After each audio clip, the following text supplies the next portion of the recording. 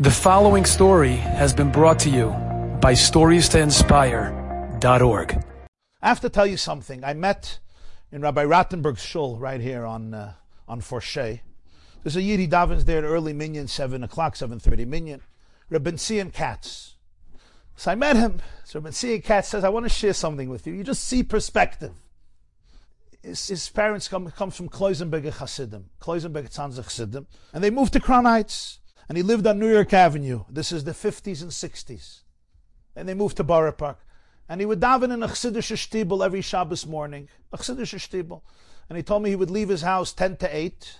And he would come to the shul 8 o'clock. It was a 10-minute walk Shabbos morning. They daven early, 8 o'clock. And he would go there. If you know the geography of Brooklyn a little bit, he would pass from New York Avenue, he would pass President Street.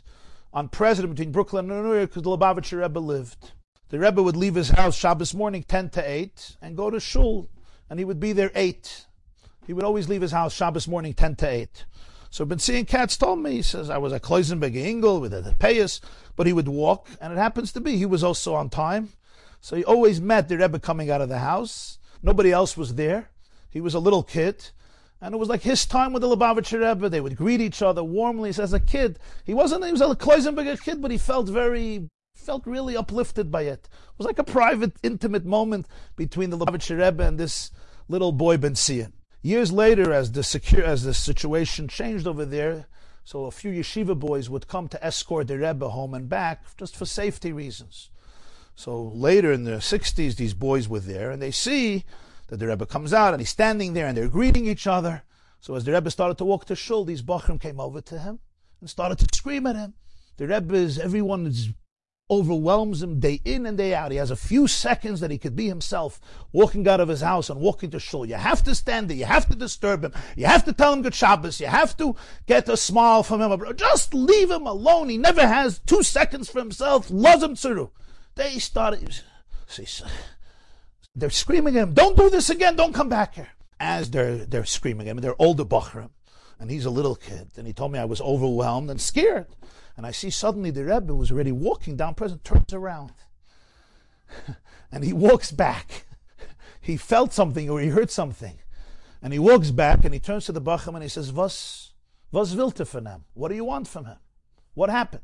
So they were very overwhelmed. They didn't think the Rebbe would come all the way back.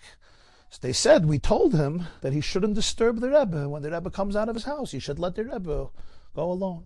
So Ben Sion says the Rebbe looked at him to find out if they're saying the truth. Like he looked.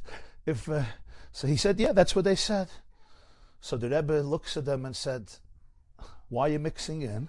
And this is not disturbing me. This is something I love and I cherish and I look forward to. And do not tell such a thing to him. And he walked away. He walked back to shul. The boys apologized. They meant well. They just apologized and they left.